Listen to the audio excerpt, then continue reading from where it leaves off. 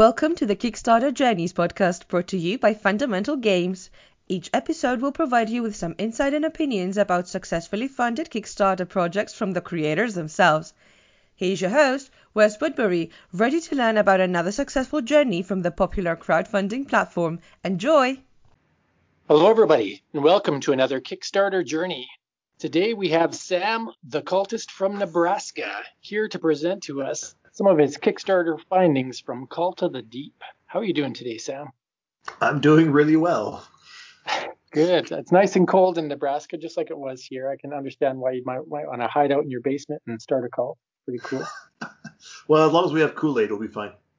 Yeah, right on. So your game, Cult of the Deep, is actually, at the time that I make this live, it should still be live. And that is $28,000 raised with 15 days to go. It might be 10 days to go by the time this airs. And you've had almost 500 backers. So first of all, congratulations on your success. This is the first full project for you, and you are breaking numbers that many people can barely think about, let alone achieve. So congratulations. Oh, thank you. I appreciate that. Right it's overwhelming sometimes. Yeah. This is a Hidden Trader game, I believe, but it involves some dice and different mechanics that you don't traditionally see in Hidden Trader games. So I kind of like how you presented that. And I had the opportunity to play this plus create a digital version when you were in the early concepts before the art became as fantastic as it is. So it's been awesome to see it develop. Oh, man, I remember the original artwork and my graphic design that I did. It was awful. Seeing it now is like so much better than what it was. It's got to start somewhere. It transforms, and you guys really did make it shine. So maybe tell us about how you discovered Kickstarter and how you decided to throw a Hidden Trader game on there. Well, Kickstarter has always been something that I've always been a fan of because I'm a miniatures fiend, and Cool Mini or Not you see them all the time at all the miniature conventions. And once, I kind of saw it and kind of got into it a little bit. Some of my first backings and stuff. It was really kind of exciting. I like Kickstarter quite a bit. Then we were kicking around the idea of creating a game, and we've made a few games that never published or anything. Pretty bad games overall. But then we finally created one that was good. And so we started developing it more and more, and we got a lot of great feedback from people. People who we trust to be honest, and as well as people we didn't necessarily know that well. They're like, this is a good game. This is fun. So we've kind of kicked it off and tried, let's make a go at it. And after looking at it, it's like, well, people are not looking for social games to buy or to publish. So I guess that kind of leaves us to do our own thing. And we got a lot of strange looks at first from people about our game because of kind of where it fits and where it sits. But so we made it, and we had a lot of fun, and it's a great game. And we've busted out on numerous game nights because even people who played it a number of times still want to play it. So we're super excited about it. Right on. Well, it's good to see. And so as you've followed some projects, you've backed some projects on Kickstarter, making your own has its own trials and tribulations. As you're trying to develop kind of the budget or the plan for it, what do you think was the biggest thing you had to consider when you were deciding how to create this game? Oh, the biggest thing? Oh, man. So there's so many things to consider looking back on it that I wish I would have done a few things more. But the biggest thing or the tackle is how much am I going to spend on this thing? And that's going to be different for every person. Yeah. How much can you actually spend? Because the one thing you should not do is bank on. I see now, like I said, you see all these numbers go up, but there are so many things with manufacturing and artwork, and Kickstarter takes a piece, Stripe takes a piece, Pledge, like all these different things take little pieces out of the pie, and eventually you're not left the whole lot sometimes. So banking on Kickstarter to get your money back, especially for your first few games, is probably not where you want to go with it. You want to make sure that you're in a reasonable spot that no matter what, you're going to be okay. Yeah, there's definitely a lot to balance in there. I mean, I found a lot of hidden costs as I developed my first couple of games, and definitely didn't make any profit off of them. I barely broke even on some, and it's because you really don't see everything until you've been through it, unless you have the time to do all the research, which most of us that get into game design love the concept of game design more than we love the concept of business. So it's an interesting experience. You guys crushed your funding goal, which is fantastic, and there's always expectations for making a product better through stretch goals and hidden objectives. How did you guys approach that? Well, we just in case, Andrew Lowen always talks about planning for success and failure, and I'm a huge proponent of that idea. So we planned for a potential failure, like what happens if we don't fund by a certain time. And, we were thinking like, if we don't fund in like 15, 20 days, and we're not, that's a big issue there. We're going to figure out whether we're going to do that or not or what. We also planned on like barely funding and some different stretch goals, and we actually went for higher. And the biggest thing we were looking for is, number one, we wanted to bring some new aspects to the game, which for us means new artwork and some new ideas, which I think is great for like replayability of the game, as well as just, for the longevity of the game in general.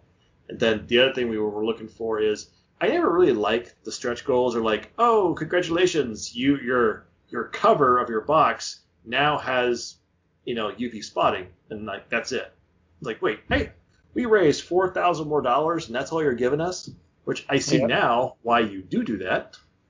But it always felt bad as a backer, because it's just like, oh man, I'm not really excited about the stretch goal. I don't care. And so what we try to do is, if we're gonna do something like that, we're gonna pull it together with a few other things too, so it's not by itself. So that's what we did with a couple of our tiers that we've actually already unlocked. We made the token sticker, but we also made the acrylic token sticker, and we added UV spotting on the tokens as well as the altar board. So we added it in multiple areas, and we upgraded multiple things. We felt like that'd be more impactful when you do your stretch goal. So awesome. Yeah, and you guys have unlocked a couple. I think the box upgrade is actually your next one, which is right around the corner. I'm pretty sure you're going to have to budget for that. Well, so that's one that's kind of cool, because that's another one, right? Well, it's like, we're going to emboss the title, but then we're going to add the spotting to it. But then we're going to add like an inside color to the box, so to kind of spruce up a bit. Then we're also adding a sigil card as well, so you'll also get a new once per game power that can be mixed into the game. So we're trying to add just more than one thing if we can, to kind of bundle things together. Yeah. No, it's a good approach, and I wish you all the best with that. I think you are going to have to plan for a few more of those before this campaign ends, if it follows that traditional curve. That's exciting. Yeah. I know I was always excited when I could actually afford to pay for the art for a new character for a game, because it's not that I didn't have the idea of the character. It's that you got to watch your money. You got to watch those fine lines, and people may not think art costs much, but if you want good art, it definitely does. Oh, art varies dramatically, and I'm not trying to down any of the games, but there's different levels of art for sure. Yeah. And so paying for a good artist is just a big difference. I agree wholeheartedly.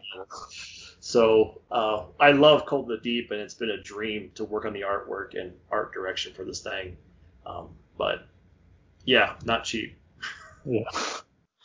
Very good. Another way that you keep people's attention or get people's attention to begin with is through video content and social media and content creators. And you guys had quite a bit. I mean, you had a Dice Tower How to Play.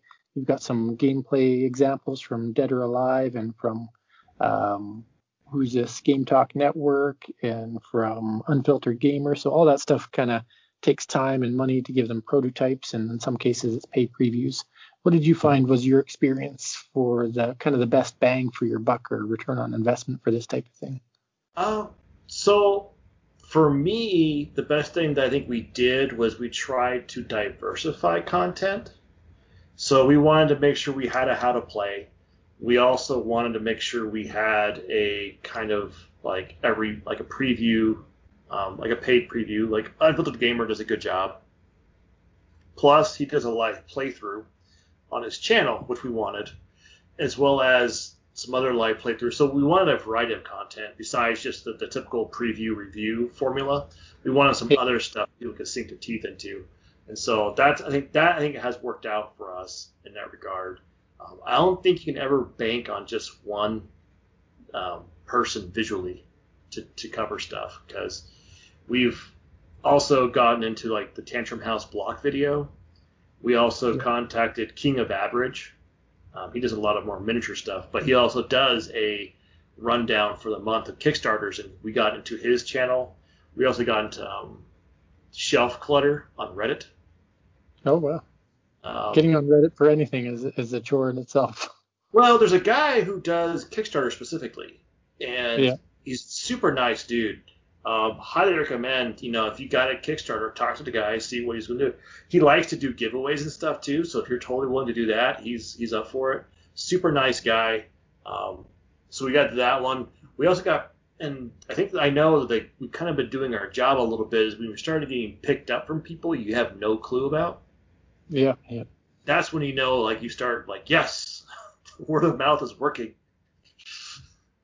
It's important. It absolutely is. Well, you don't know where to find, some people you don't even know where they come from. And there's too many outlets of information in our world of board games, and you can't cover them all. You just can't. And so it's nice to see people come out of the woodwork and to find stuff and to work with your content, and it's been really nice. Right on. Now, as you build up your funding, some of the funding that you get is more than just a base game. It involves some add-ins and some all-ins. And you guys did something that some content creators are scared of, and that's doing specialized tokens, like you've got metal coins or a leather dice tray or a playmat. What was your approach on that? Is it all done through the same manufacturer, or are you going through different outlets to source this stuff after the fact? So for this time around, we're using our manufacturer to do a lot of the sourcing, because one of the things you learn very quickly when you're dealing with, and you don't sometimes realize it at first, when you're working with manufacturers, they don't actually do a lot of this stuff. They do maybe a component of it, they may do the printing on paper and cardboard. So they'll do your cards and your boards, but when it comes to the cubes or the trays or anything else, they'll outsource that stuff. Yeah. And they'll bring it in. And so once I found that out, I'm like, okay, well let's shop around. What do you guys got? What do you have available? And then it's more talking to them and be like, well, we could do this dice tray. But then you got to ask them, okay, if we do this dice tray, can we get it? What's your common size? What can you do? And so that's the ones that we've been trying to do, is get into sizes and things that are more common, so they don't have to special order it. Because when you have to special order it, it also increases the cost, but it also makes it more difficult to get in sometimes. So we've been working with our manufacturer to try and get good sizes that are doable. Yeah, that's some great feedback, is finding through them what is your lowest cost that still has good value just based on the commonality of it, instead of getting those, like you said, customized versions or special sizes that'll cost more. I like that. Now, that's one thing you got to be careful of, though, and you probably can attest to this. Culturally, they don't necessarily tell you that stuff. No. They oh, that's what you want? We'll do it that way. And they'll just do it. And you're like, no, I need to know, is this the best way or is there another way? And they're like, oh, okay, yeah, this is what is normally done. This is what's easy access. You're like, oh, okay, good. Did I need to change? Because when you tell them what you want, they'll just take it and run with it. And you need to sometimes let them know, I want what's best for this. What is easy to get access? What is available? Don't just take what I tell you. Tell me what I really need sometimes. Yeah, like a 10 millimeter dice versus a standard 16 millimeter dice could have quite a difference in cost when you multiply it by 1,000 or 2,000 titles. And you don't realize that. Or when you do dice, when you do a lot of dice, you're like, well, I want this to be engraved. Well, if you say engraved, they're like, okay, we'll do the engraving. They'll give you an engraving cost. But little you know, if you produce enough, doing a mold's easier. And can actually, if you do enough copies, it's cheaper. Super cheap. Yeah. And so, but you gotta ask, but you don't know to ask those questions because you're new to the business, right? So you don't know. So you really have to try and ask questions and really explore what's happening. And then that's your best way to get stuff done and to see what's available and to do things. Yeah, and some manufacturers are much better at that than others. I've worked with a couple of different ones, and if you can find the right person at the right company that's willing to explore that with you, then that's a gold mine in itself. But then you have the opposite problem where you tell them what you want, and then they say, no, no, no, no, no, you want this. And I'm like, no, I actually really don't want that. I want this specific thing. And then they keep telling you no, and then you're like, really difficult. So you have the opposite problem. That can happen too, yeah. Cool, Sam. So thanks for your outlook on components. Maybe, the components of building your game was quite a few different people. I mean, I talked to you the most about it, but when I look at your page, you've got Ed Stockton, you've got Liam Peters, David Lee, Maura Elko, Charles Chuck Walton II, Imagineer Studio, Sam Hillier, Dawnbreaker Dice, Dan Wells. My goodness, all kinds of people. What is it like to work on such a team, and how did you put all this together? Well, so like when you have your team, you have like different tiers, I guess, when it comes to when you're an indie creator, because there's no way all those people are on my payroll, at the company. But those are all major contributors and people that we worked with. So like Sam Hillier with editing, he's one that we'll have to re-engage with because we made an initial rule book. That was one of our things we really wanted. Like we wanted a rule book, so we worked with him early, but then there's kind of been a break, and we'll work with him again once we finish the Kickstarter. So in terms of like different pieces, like Imagineer Studio did a lot of the early work for us. They also created our logos, and they really helped set up the look of the game and the symbology and everything. Then David Lee has taken like the reins and taken everything else and put everything together. And so he's the one that's kind of finalized everything. He does the Kickstarter page. That's kind of his baby. Yeah. Which he did a great job. And so all these different people. Dan Wells, he's an author in his own right. He does his own thing. He was a dream to come true because that's one of my bucket list of things was to get him to do a short story or a novel, and he did it. And I was so excited, and it's a good story too. So if you ever want a chance to read it, we have the first few parts out on the website. So good. That's the one. That one's called A Bountiful Harvest. Is that the one? Yep. Oh Nice. man, I love that. It's so good. I love it. And then my brother, though, he's the one that I work with the most because, well, we're brothers and we're partners in the business.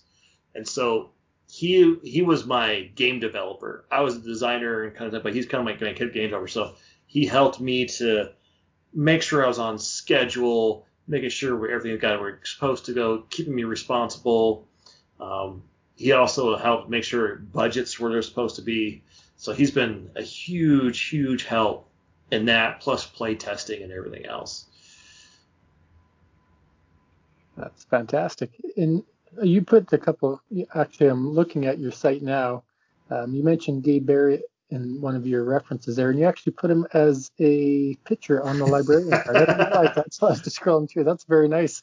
Gabe Barrett does the Board Game Design Lab website and Facebook group and podcast and creates some wonderful content. So it's just really cool that you incorporated him into your game.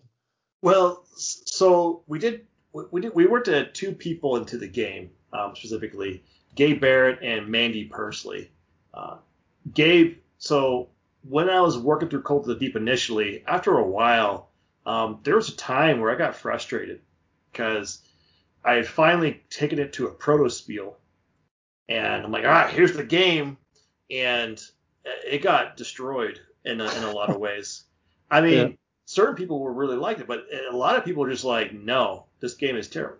Now, I wrote a whole blog about this and how I took that feedback, and I was really frustrated.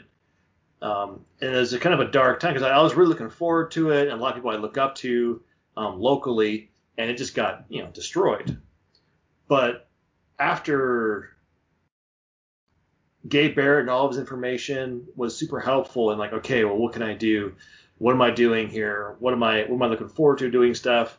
A lot of his material he has available and his podcast really helped, guide the way, as well as so that's why he's the librarian. He's the keeper of knowledge. Very nice. He's very wise and old. No, I love it. And then, you guys also went to, sorry, go ahead. All right, that was just a real quick call out to Mandy Pursley. So she is actually a amputee and a cosplayer. So she sews all of her own stuff, even though she only has one arm. And so she was super, super awesome and inspiring because of what she did. And she was just super positive. And so she really helped me through a dark time with this whole game. And so in honor, we put her into the game as well. Yeah, that's very cool with the kind of magical mechanical arm showing on that image that I can see here. Yeah, so she's the sorceress. And little do we know that she loves Fireball so much, so that's her ability in the game pretty much. So it kind of worked out. Yeah, beautiful. Right on, and I see on here you got a backer kit stamp as well. So some people use these pledge managers, some don't. What was kind of your decision point on whether to use a pledge manager that's like that or not? I think we thought about it for like 5 minutes, and then it was like, yeah, pledge manager. There's no other way. We thought about doing it ourselves for a moment, but the ability of pledge manager to handle that information, to deal with getting the addresses and all the stuff that we're going to run into, I think that was where like you can tell me more about this than I can because you've actually done it a few times. Yeah. Like they take their cut as well, but I think what they take is well worth what they give back. I mean, I haven't used one yet, but I am considering using one for my next project just because of all the headaches you get in trying to manage your own pledges. Oh, so you haven't used a pledge manager? I've only used my own resources through Kickstarter themselves or GameFound. But I'm definitely considering it for the next project because as you scale up and get more backers, the challenges behind running it yourself kind of intensify. Oh, I want to know more about this. Maybe I'll interview you. There you go. We'll talk offline. We can talk about GameFound. Okay, I have enjoyed their site, and they give you all kinds of wonderful information. So if you ever do want to self-manage your own campaign, it is possible, but it's very time-intensive, and you have to kind of be the middleman between getting all of the information they give you to your fulfillment partners. So, but no, backer kit I've heard about from a number of people where you definitely have to pay a percentage or amount per game, but the amount you pay is worth what you get out of it from what I've heard. Do they offer advertising as well, or is that? Yes, they do offer advertising. That's one of their big things they like to do. Yeah, so that's too.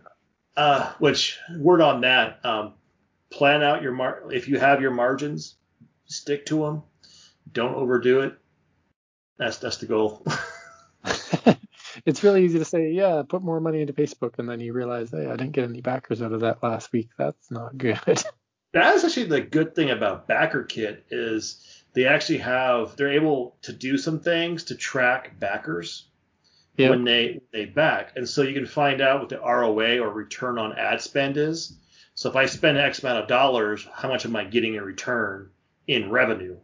Now, they can't tell you what your profit margin is or your markup because that has to deal with your own stuff. But they'll give you how much they did. And that's been very helpful for us on planning our ad strategy and our marketing. That's awesome. Awesome.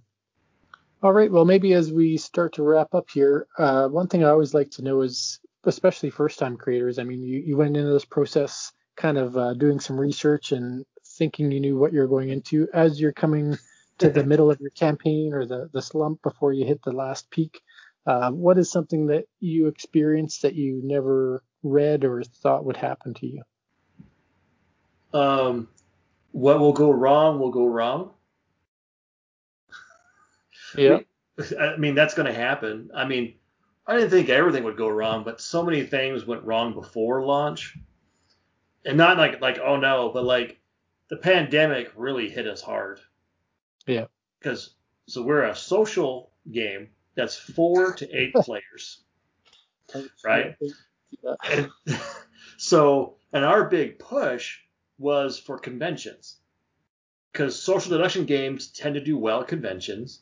I used to run conventions. We had a space at Gen Con. We had a space in Origins, which Origins canceled for good reasons.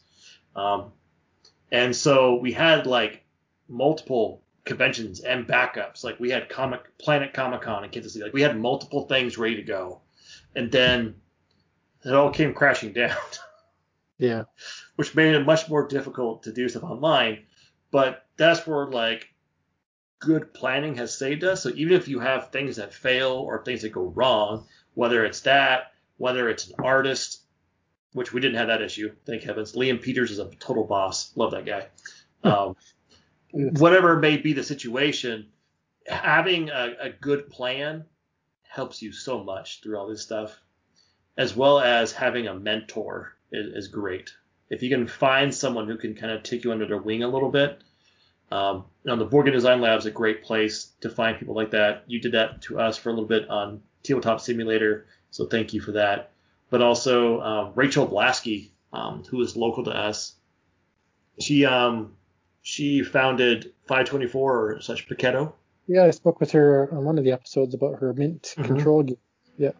Yeah. So she's done it a few times, and so she is a great resource. She's local to me, so she's been wonderful to talk to. And she's like, just so you know, all these terrible things are going to happen in the first hour. I'm like, first hour? What do you mean?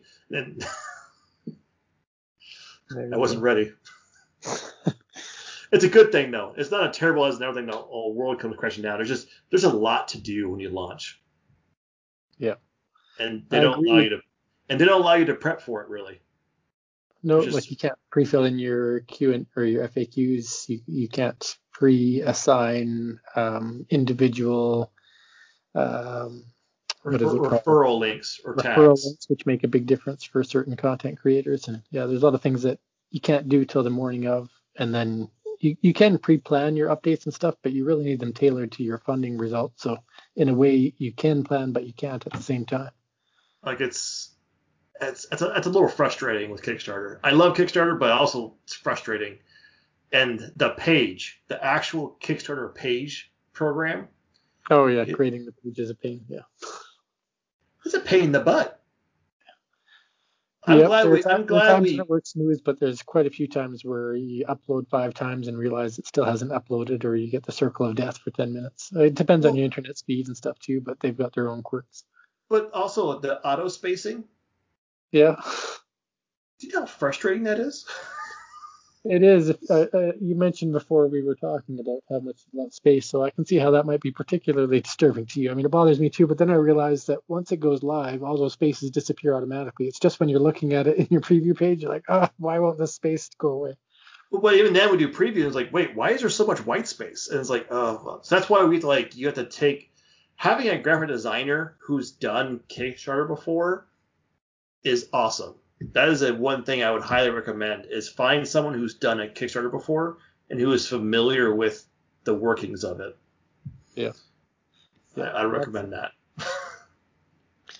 All right. Well, maybe outside of your Kickstarter journey, what is it that you guys in your family do or your friends do that you enjoy for board games? Like what got you into this hobby for tabletop gaming? Well, tabletop gaming has kind of always, to a certain extent, been in my family. We used to move around a lot when I was a kid, and it's me and my 5 brothers. We are 5 brothers. I have 4 other brothers. And so... Your 4 brothers part of a cult. Is that what this is all about? Yeah. We started a cult when we were young, and been ever since. But so, like, when you move around a lot, you don't necessarily get a chance to find new friends a whole lot, because then, like, within a year or two, you're moving again, so... You just never really put down roots as well as you'd like. And so we always had each other. So that's what we did was we played board games. I mean, we started with like Battle Masters and Hero Quest and that kind of stuff. And then we really got heavy into Warhammer. We're big miniature players by trade. But as I've gotten older, we playing tabletop games like after miniature games or during different times or there's a lot of stuff out there. And so we ended up playing that and having a lot of fun. We even created a game when I was younger called World War Toy. Awesome. It's where you take your toys and you measure them, which gives them stats and things and point values, and you can give them attacks and stuff, and you basically mark off your living room floor. You put your toys on the floor, and then you use tape measures and you measure them out and do attacks and roll dice. It was a horrible game, but it was fun. What? I said that'll be the next game from BA Games. I don't think that's been done before a lot. Everyone always, that's been like a miniature game that doesn't require expensive miniatures, right? Just use what you got. It's a good idea. I don't think anyone's ever been able to do it well, sadly. Yeah. But maybe we will one day, just for fun. Very cool. And do you guys have any plans after Cult of the Deep? Is there an expansion planned already, or do you have a different game that you've kind of prepared to be your follow-up? I mean, we have a ton of ideas for Cult of the Deep. I'm not sure if we'll direct follow-up to that. I mean, it depends on how well we do, I guess, and how we finish, and kind of what people want. We have a few other ideas for games, but it's been on hold. I've been so focused on this Kickstarter and planning and trying to plan ahead and be on top of everything that I haven't really had much time for anything else. But once we get this things calm down, we got a few game ideas or even expansions for Cult of the Deep that we'd like to explore for sure. Perfect. Well, Sam, it's been a pleasure talking to you and getting to know you about your Kickstarter journey and everything that kind of went into it. I think some of the people listening will gather some advice and hopefully learn from it when they do their own creations. And your campaign is not over yet, so if anybody's listening to this and haven't heard or seen Cult of the Deep, take a click on the link and check it out. Or if the Kickstarter is already over by the time you listen to it, I'm sure there'll be a follow-up late pledge option that most Kickstarters have. So again, wonderful talking to you, Sam. Enjoy life with the cult in Nebraska, and hope to hear from you outside of the call here. Come join us. It's -24 degrees Fahrenheit. Come.